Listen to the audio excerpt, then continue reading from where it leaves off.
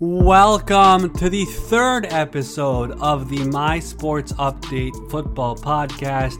I am your host, Ari Meirov. It's somehow already week 4.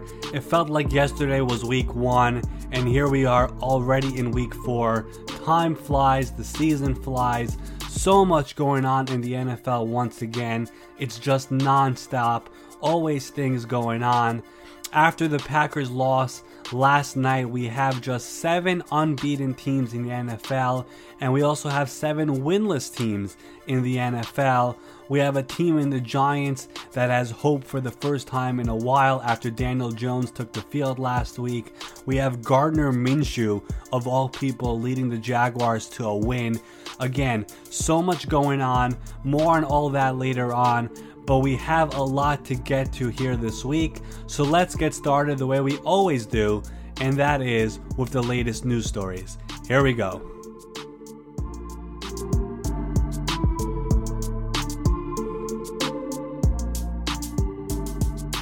Let's start off with Panthers quarterback Cam Newton. He did not play on Sunday versus Arizona, and he has already been ruled out for this week's game versus the Houston Texans. Kyle Allen, he got the job done filling in for Cam, and he's actually been pretty impressive in 2 career starts with 489 passing yards, 6 touchdowns, and no interceptions, and a 2-0 record. Now, granted, he played against the Saints in Week 17 in a game which the Saints benched their starters, and then he played last week versus the Arizona defense, which isn't really good. We'll see how Kyle Allen does this week versus the Houston Texans defense. But back to Cam Newton, he's dealing with a Lisfranc injury. When I spoke about Cam Newton last week, we asked, is it going to be a 1-week injury, a 2-week injury? What is it for Cam? And I'm not a doctor, but from what I understand, Lisfranc injuries are no joke. Eagles defensive tackle Malik Jackson suffered a Lisfranc injury in week 1, and he had to undergo surgery, and his season's already over. Now, all Lisfranc injuries are not the same, but it's a type of injury that usually requires surgery. And we all got to see Cam play in week 1 and week 2, and he just isn't the same Cam we know. He isn't running, and now we understand why he wasn't running. And when you have Cam Newton, we know him as a dual threat quarterback. He could run and he can pass. What makes Cam so special is the ability to throw and to run and to make defenses be on their feet. And now he can run because of the foot problem. His passes are off because of the shoulder problem. And I sort of understand why head coach Ron Rivera was so quick to rule Cam out this week, because I guess the team is fine with starting Kyle Allen, especially after seeing how he played on Sunday versus the Arizona Cardinals. We all want to see Cam Newton with the Superman celebration and that big fat smile giving out footballs to kids after scoring touchdowns. But we haven't seen that Cam in a while. The Panthers have lost 8 straight games in which he starts, and this does not sound like a day-to-day injury for Cam Newton and the Carolina Panthers, so we might end up seeing Kyle Allen for multiple games moving forward. Moving on to another player who is just not himself right now, and that is Rams running back Todd Gurley. We all know about the knee injuries, but head coach Sean McVay continues to insist that Gurley's workload is not being managed. Now, everyone, and I mean everyone who has watched Todd Gurley play in the past, knows that he isn't playing like Todd Gurley. He had just 14 carries on Sunday versus the Cleveland Browns. He has just 44 carries on the season. That comes out to under 15 carries per game. He had 59 receptions for 580 yards last season. In 3 games this year, Todd Gurley has just 4 catches for 8 yards. So he isn't involved in the passing game. His running production is far less than usual. The Rams won't admit it, but this is not the Todd Gurley we all know. but he did get that pretty big contract last offseason, so there's a positive for him, the player. But as for the team, the LA Rams, they are 3-0 despite his lack of production, but I think it's safe to say that Todd Gurley, the workhorse, is no longer a thing. The Rams have the Tampa Bay Buccaneers coming into their building this week in week 4. Moving on to another running back who was in the same draft class as Todd Gurley, and that is Melvin Gordon. He has ended his holdout after 64 days, and he is back with the team. At this point, that feels like bigger fantasy news than real football news because Austin Eckler did such a great job replacing him. But Gordon is back, which makes sense because he had to be there for this season to count towards his free agency. And many people don't really understand what Gordon's plan was when he decided to hold out. Because, yeah, he's a great running back, but he isn't in that elite category like Saquon and Zeke and McCaffrey and even Alvin Kamara. So I don't want to say that he got bad advice, but he reportedly got an offer of $10 million per year from the Chargers.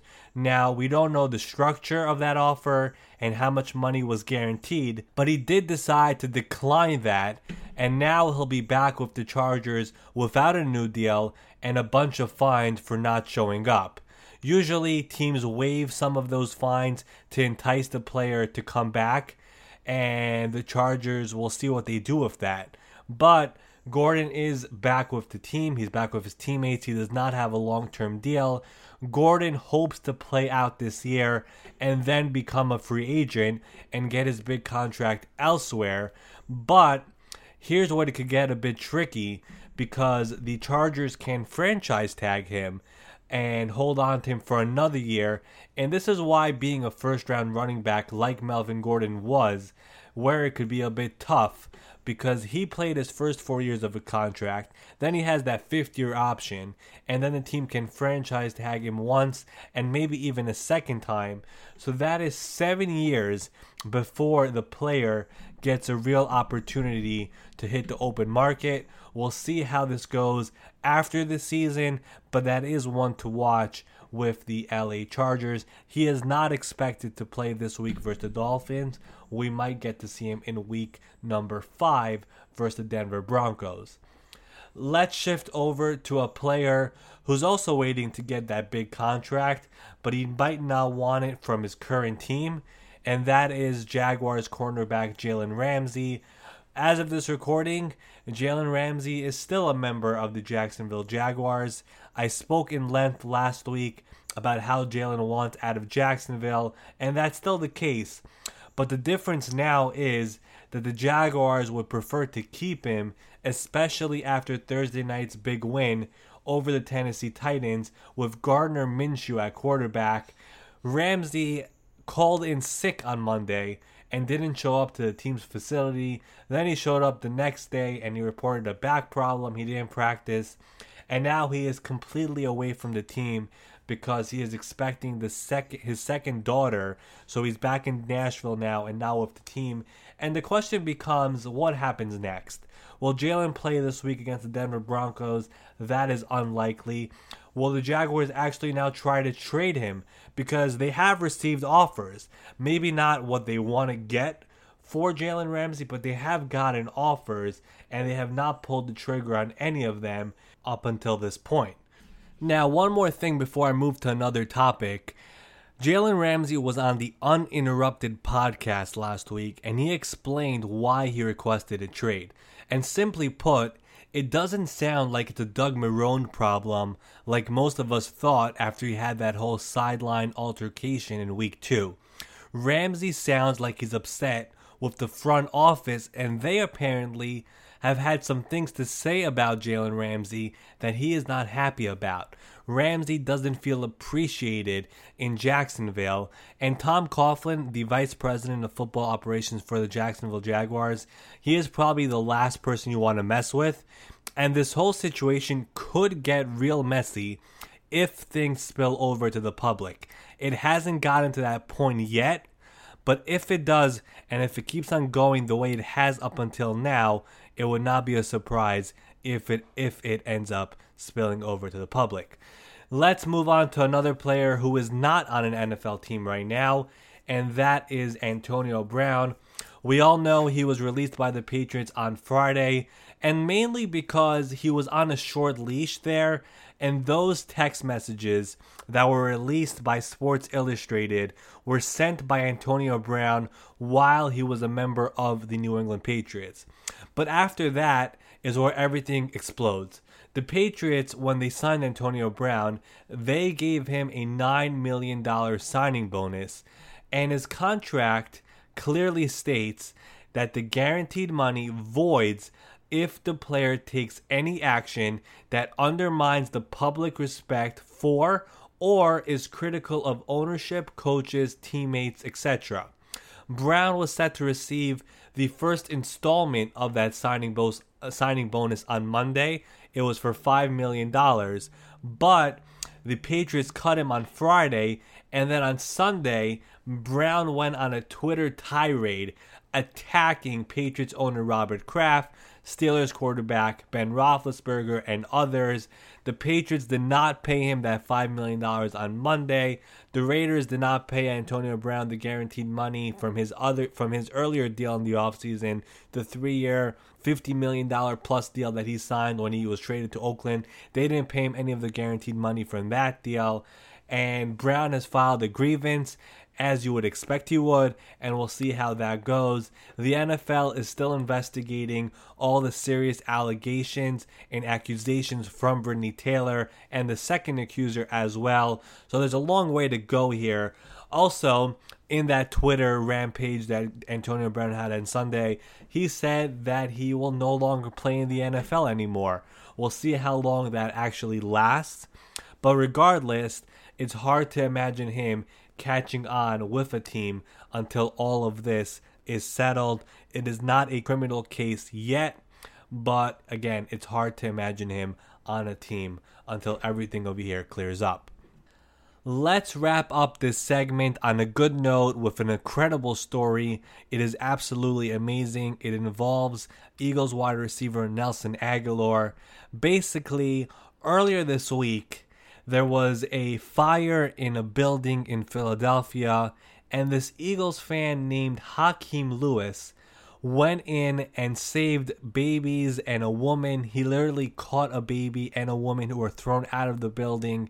There were no serious injuries here, but when this Eagles fan, Hakeem Lewis, was interviewed by reporters to talk about his heroics, he called out Eagles wide receiver Nelson Agholor by saying, quote, "We were catching those babies unlike Agholor," end quote. Now, Nelson Agholor, who was, by the way, a fantasy sleeper last week on the episode, he had 2 touchdowns, but he's had a serious problems with the drops, and it's become a real problem, and this Eagles fan took notice and straight up took a shot at Nelson Agholor during an interview about a fire, which he literally saved a baby and a woman. Now, what's great about this story is that Nelson Agholor didn't ignore the video. He didn't get angry or take a shot back at the fan. He went on Twitter and he responded with this: "Thank you for being a hero in the community. Would like to invite you and your family to the next home game. Twitter, help me out and get me in touch with him." NBC Philadelphia has confirmed that they are in touch and are making plans for Lewis to be at an Eagles home game. This is just flat out awesome. Kudos to Nelson Agholor for going and taking the high road. That is just amazing. Usually players will go out and attack the fan back or just ignore it and make believe nothing ever happened. Nelson Agholor went out of his way, went on Twitter, and has invited this fan and his family to an Eagles home game. I just love this story and had to put it here into the podcast. Alrighty, let's move on to the next segment here. We have the 5 things to watch for this week in week 4. Before we go there, let's recap the 5 things that I mentioned last week to look for in week 3. We started off with Vikings quarterback Kirk Cousins and how he would respond versus the Oakland Raiders after a brutal week 2 against the Green Bay Packers. The Vikings won and Kirk Cousins had a pretty good game. Nothing special, nothing insane, but it wasn't a disaster like week 2. It was Dalvin Cook once again who led the way, and he is slowly becoming one of the better running backs in the league. If he stays healthy, he is a special player. But back to the Vikings and Kirk Cousins. Here we go again this week. A big game on the road versus the division rival Chicago Bears. The Bears are over 500. They are 2-1, and in his career, Kirk Cousins is 5-26 versus over 500 teams. This game will be on CBS with Jim Nantz and Tony Romo on the call, so there will be a national audience watching Kirk Cousins and how he plays. The second thing last week was how would Daniel Jones do in his Giants debut as the starting quarterback, and we all got to see how he did. It is the talk of football right now. He was incredible. He was amazing with his arm, with his legs, and simply put, I'm a New Yorker. Daniel Jones has created a buzz in New York, a vibe in New York. It's just a different feeling over here. There's hope that the New York Giants finally have their quarterback and they can get back to its glory days. And this is also why I can't stand when people decide on a person's career on draft night. Daniel Jones was called a bust as soon as the Giants picked him number 6 overall. How many of you even watch Duke football to say that? I think it's absurd. 2018, the Colts drafted a guard, Quentin Nelson, with the 6th overall pick. Who takes a guard, right? And look at him now. He is a very important player on the Colts offensive line. The number 7 overall pick that year was Josh Allen in the Buffalo Bills. How many of you watch Wyoming football? And now Josh Allen is 3-0 with the Buffalo Bills. We have to stop saying that these players are busts as soon as they are drafted. Majority of people put the bust label as soon as they're picked. It is insane. Why do people do that? I don't know. And it just took one game for Daniel Jones to change many people's opinions. It was great to see. And now he gets to face a Washington Redskins defense that just got torched by Mitchell Trubisky on Monday night. Speaking of the Redskins, they were the third thing to watch for last week. I said if Case Keenum struggles versus Chicago, would the Redskins turn to Dwayne Haskins for this week versus the New York Giants? Keenum struggled. He had 5 turnovers. The Redskins lost. But after the game, head coach Jay Gruden said he wasn't considering a change. And maybe, just maybe, that says more about Dwayne Haskins not being ready than it is about Case Keenum not being good. Remember, Haskins had just 1 season in Ohio State. But it's worth noting that Case Keenum is dealing with some foot injury. He didn't practice on Wednesday. He is practicing today on Thursday when this is being recorded. So he will likely play. But if he doesn't, maybe we'll get to see Dwayne Haskins. But that is unlikely. The fourth thing that I said was I wanted to see the Buffalo Bills keep it rolling and beat the Cincinnati Bengals, which would set up a matchup of 3-0 teams.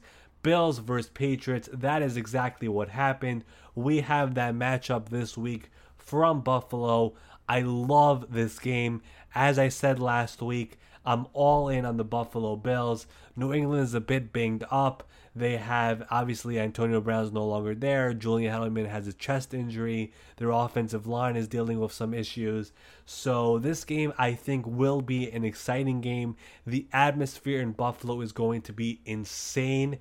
2 top-notch defenses. The ageless Frank Gore and the ageless Tom Brady are in this game.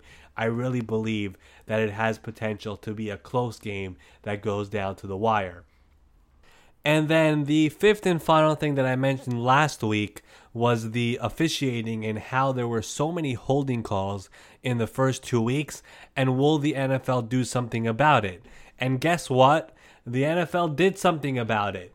Al Riveron had a conference call with all the NFL referees on Saturday night and told them to ease up on all the holding calls.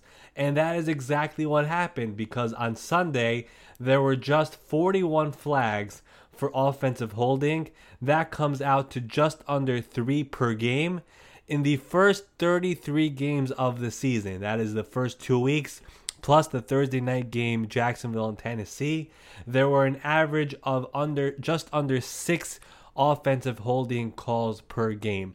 A significant drop. We saw more football and less yellow flags on Sunday, so there is something that we can all be happy about. As for this week, we have some really good-looking games on paper, including that Buffalo-New England matchup, which I just brought up. We also have the Lions and Chiefs. That's another game with 2 undefeated teams. But here are the 5 things that I'll be watching for in Week 4, and then we'll recap it in next week's episode. So here we go. Number 1, we have Dak Prescott and the Dallas Cowboys. And I say this because this week's game versus the New Orleans Saints in New Orleans in the Superdome is their first real competition of the season. It's on Sunday Night Football. The Cowboys' first 3 games of the year have been against the Giants, the Redskins, and the Dolphins. That is 3 of the worst defenses in football. Now, the Saints aren't a great or top-level defense in the NFL, but it's definitely better than the Dolphins and the Giants, right? So now, with Dak Prescott, who still doesn't have a long-term deal, and that's a different topic, but the question here becomes, will Dak Prescott continue to get better and better and continue to improve on those first 3 games versus mediocre defenses, or will he take a step back this week versus the Saints, and will we see a little bit of that Dak Prescott struggles that we saw last year? He has the Saints this week and then the Packers defense next week, so tougher days are ahead for Dallas. How will Dak Prescott fare versus the Saints defense on Sunday Night Football this week? That is the first thing that I'll be watching for in Week 4. Next up, we have the Cleveland Browns, who have a big divisional game this week versus the Baltimore Ravens. The Browns are 1-2 on the season so far. Both losses have come at home. Their only win has been against a depleted New York Jets team. And there's been an awful lot of criticism of Freddie Kitchens and Baker Mayfield after their loss on Sunday night versus the LA Rams. The play calling and the game management has been questionable. And the offense, even with all the new weapons that were added in the offseason, it has just not clicked so far. It's just not organized. The penalties are still an issue. And when you look at the Cleveland Browns, it's the defense that has been banged up and not healthy so far this season. I mean, their entire starting secondary was out on Sunday night versus the Rams, and they've held up so far. It's been the offense that has struggled, and now this week versus the Ravens, will the Browns lay another egg and struggle and fall to 1-3? Or will they shut the haters all up, and come out with a big win and go to 2-2 on the season and get tied up with the Baltimore Ravens? After this game, they have a Monday Night Football game versus the San Francisco 49ers, the undefeated San Francisco 49ers, and then they have Seattle and the New England Patriots. So it's not getting any easier for them. A big, big game this week versus the Baltimore Ravens. How will they fare in that game? The third thing that I'm watching for this week is, are the Lions for real? The Detroit Lions are 2-0-1 to start the year, and they have the Kansas City Chiefs this week coming into their building. Now, you can tell based off how they're playing that there's a different culture there in Detroit with second-year head coach Matt Patricia. But it's worth noting that the entire NFC North so far is over 500, so that division is no walk in the park. 2-0-1 is a great start, but there's a lot more to go over here. Secondly, all their games so far this season have gone down to the wire. Week 1 versus Arizona, Week 2 versus the Chargers, and Week 3 versus the Eagles all went down to the final minutes of the game. So they've been in some tough matchups. And then lastly, and I tweeted this out on Sunday, the Lions have had some breaks to start the season. Week 1 of the Cardinals, it's rookie head coach, rookie quarterback, Patrick Peterson, Robert Alford, their right tackle, all out. Then week 2, the Chargers, Melvin Gordon, Derwin James, Russell Okung, Hunter Henry, all out. Then last week versus the Eagles, you have Deshaun Jackson and Alshon Jeffrey being out. So they've had some breaks to start the year. And now they have the Kansas City Chiefs, the NFL MVP. They sort of have a break here as well with Tyreek Hill being out. But the Chiefs' offense, they are electric regardless. And the question is, can the Lions keep this game competitive and keep it close? Go into the fourth quarter with a 28-25 game. This is the type of game where the Lions can prove to the league that they are legit. They can play with the top teams in the NFL, even if they lose. But keep it close, keep it competitive, and we'll know if they're legit, or if they flop, then everyone forgets about them again. So this is a really good matchup for the Lions to show the rest of the league if they are for real. I want to see how they fare versus the Kansas City Chiefs. Moving on to number 4, and the fourth thing that I'll be watching for this week, and that is the Denver Broncos defense. The Broncos in the offseason hired a defensive-minded head coach in Vic Fangio, one of the best defensive minds in all of football. And when you take Vic Fangio and you mix in Bradley Chubb and Von Miller and Chris Harris and you sign Kareem Jackson, that should equal a very scary defense, right? Well, the Broncos in 3 games this year, they have 0 sacks and 0 takeaways. I repeat, 0 sacks and 0 takeaways in 3 games. I have the same amount of sacks as the Broncos. You, the listener, has the same amount of takeaways as the Broncos.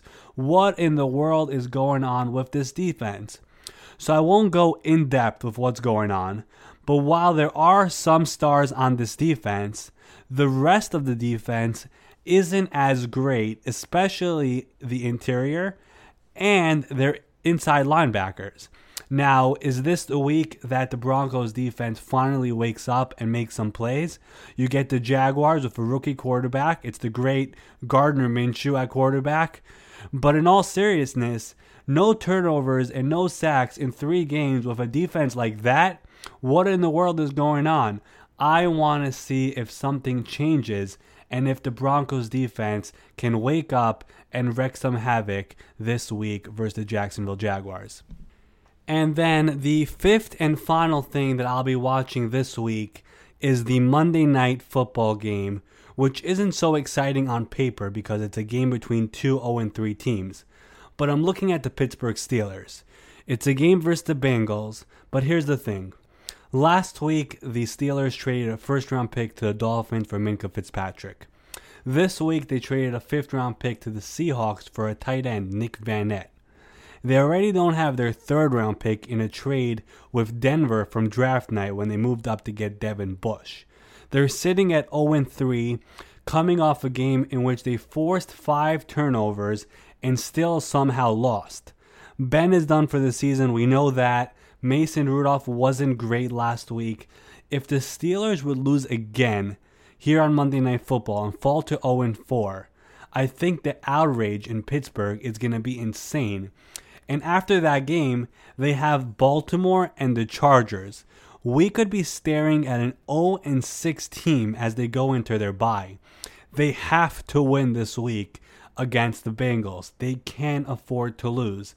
And while the Bengals are 0-3, this is a different Bengals team than what the Steelers are used to facing previously. This is now a Zach Taylor run team. No more Marvin Lewis after all those years. I'm really curious to see how this game unfolds and what happens in Pittsburgh if they were going to lose. An 0-4 record without a first-round pick and without your starting quarterback and that schedule ahead, that equals bad. Moving on to another segment, a segment that we've been pretty good at in the first 2 weeks of this podcast. Let's keep it going. It is the fantasy football segment. Last week, we listed 5 sleepers. We were, I wouldn't call it amazing, but I wouldn't call it a flop. We had Nelson Aguilar as the first sleeper, and he went off. Even though he has all those drops, he went off and had 2 touchdowns and 23 fantasy points in ESPN standard scoring leagues.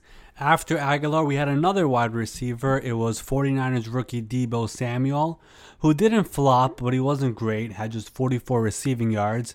To be fair, the entire 49ers offense was sloppy last week versus Pittsburgh, so I really wouldn't put all the blame on Deebo. But they do have a bye this week, so you might not hold on to him, but he is someone to keep on watching and keep on your radar moving forward. After that, we had Packers running back Jamal Williams, and some of you might not know this, but Jamal Williams had more yards, more snaps, and more touches than Aaron Jones last week. I said to watch for that because Matt LaFleur said it is something that he wants to do. Aaron ended up having 2 touchdowns in that game last week, which made his numbers and his fantasy numbers look better. But I will say I had to re-record this part of the podcast because Jamal Williams, who played on Thursday night versus the Philadelphia Eagles, he left that game with a serious looking head injury, neck injury. It was a late and unnecessary hit by Derek Barnett. He had to be stretched off the field. There is no update on exactly what is going on with him. He does have feeling in all of his extremities, but he is injured, so we'll see exactly what the status is with him. But he was getting touches and was on the field last week in that game, so it is something that the Packers are going to do with their running backs, with Aaron Jones, and if Jamal Williams can come back, he is going to split the work with Aaron Jones. After that, we had a tight end. I said that if you are in desperate need of a tight end, go pick up Jason Witten versus the Dolphins because the Dolphins defense isn't that good. Witten ended up putting up 54 receiving yards, which again isn't great, but it is good enough if you are desperate for a tight end. Moving on to this week, we have 5 more sleepers. I'll start off with New England Patriots wide receiver Philip Dorsett. This is the thing about Dorsett. Tom Brady trusts him. That's all you need to know. Tom Brady is willing to throw the ball to him without any trust problems. In 2 games this year without Antonio Brown on the Patriots roster, Dorsett has 10 catches for 148 yards and 3 touchdowns. And now, Julian Edelman is also banged up with a chest injury. We'll see if he plays this week. And AB, we all know, is not there anymore. So Dorsett's opportunities are only going up.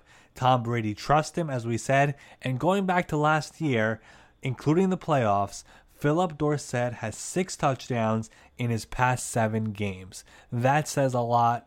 I really like Philip Dorsett moving forward this season with Tom Brady and the rest of the Patriots offense. Let's move on to a running back that I really think could have a big game this week. And this week is likely the final week that he'll be relevant in fantasy. I'm talking about Chargers running back Justin Jackson. We know Melvin Gordon is back, but he's not playing in this week's game versus the Dolphins, and we all know that the Dolphins have a terrible defense. Now, last week, the Dolphins played against the Cowboys, and in that game, Zeke and his backup Tony Pollard both had over 100 yards rushing. If this game, Chargers versus Dolphins, gets out of hand, I think it's fair to say that Jackson will get a bulk load of carries. Now, here's the other thing about Jackson, is that if you look at his numbers for the year, you probably aren't impressed. But what you might not know is that he's had 2 touchdowns this season called back due to penalty. The Chargers like Jackson, and I think he'll be a big part of that offense this week with Austin Eckler in the final week without Melvin Gordon in the lineup. Next up, we go back to the wide receiver position, and we go to Redskins wide receiver Paul Richardson. Here's another player that has a nice matchup this week versus the New York Giants. Just like the Dolphins, the Giants' defense is terrible, and Richardson is coming off a game in which he had 8 catches for 83 yards and a touchdown. And that was versus the Bears' defense, a very good defense. Terry McLaurin is another wide receiver on the Redskins who would be a great start this week. McLaurin was a sleeper in episode number 1. In the very first episode, we mentioned him, and he looks like he is a stud for the Washington Redskins. I think the simple math equation here is wide receivers versus the Giants equals start. Pretty simple. Next up is a running back who I wouldn't start this week, but I don't understand why he isn't rostered in more leagues. It's Vikings rookie running back Alexander Mattison. Here's the thing here. First off, the Vikings are committed to running the ball. We all know that. They're all in on using Dalvin Cook, and Cook has delivered so far. He looks like one of the best running backs so far this year in the NFL. But we also know that Cook has an injury history, and if something was to happen to Cook, Mattison immediately becomes a starter in all leagues, in all fantasy leagues. Just last week, versus the Oakland Raiders, Mattison had 12 carries for 58 yards and a touchdown.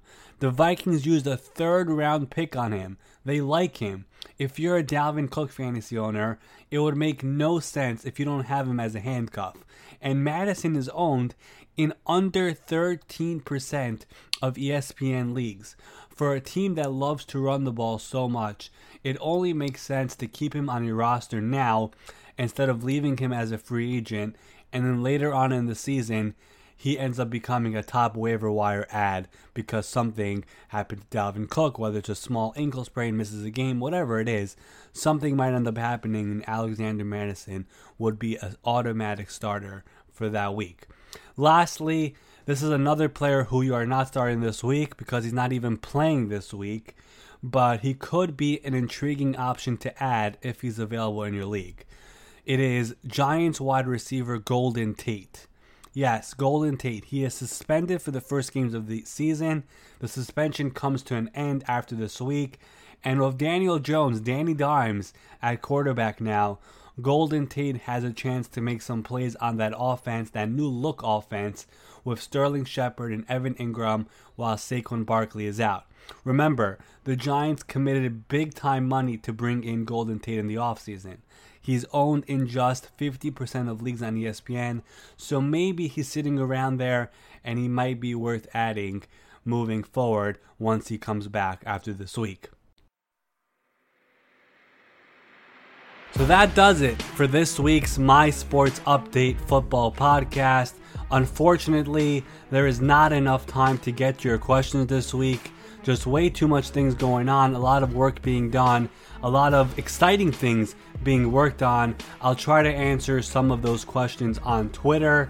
As always, one final reminder before I sign off, you can find the My Sports Update football podcast on Apple Podcasts, Spotify, Stitcher, wherever you listen to your podcast. And don't forget to rate, review, and subscribe. All of it is greatly appreciated. I am your host, Ari Meirov. I'll be back with a new episode next week. Thanks for listening, everyone. Enjoy week 4.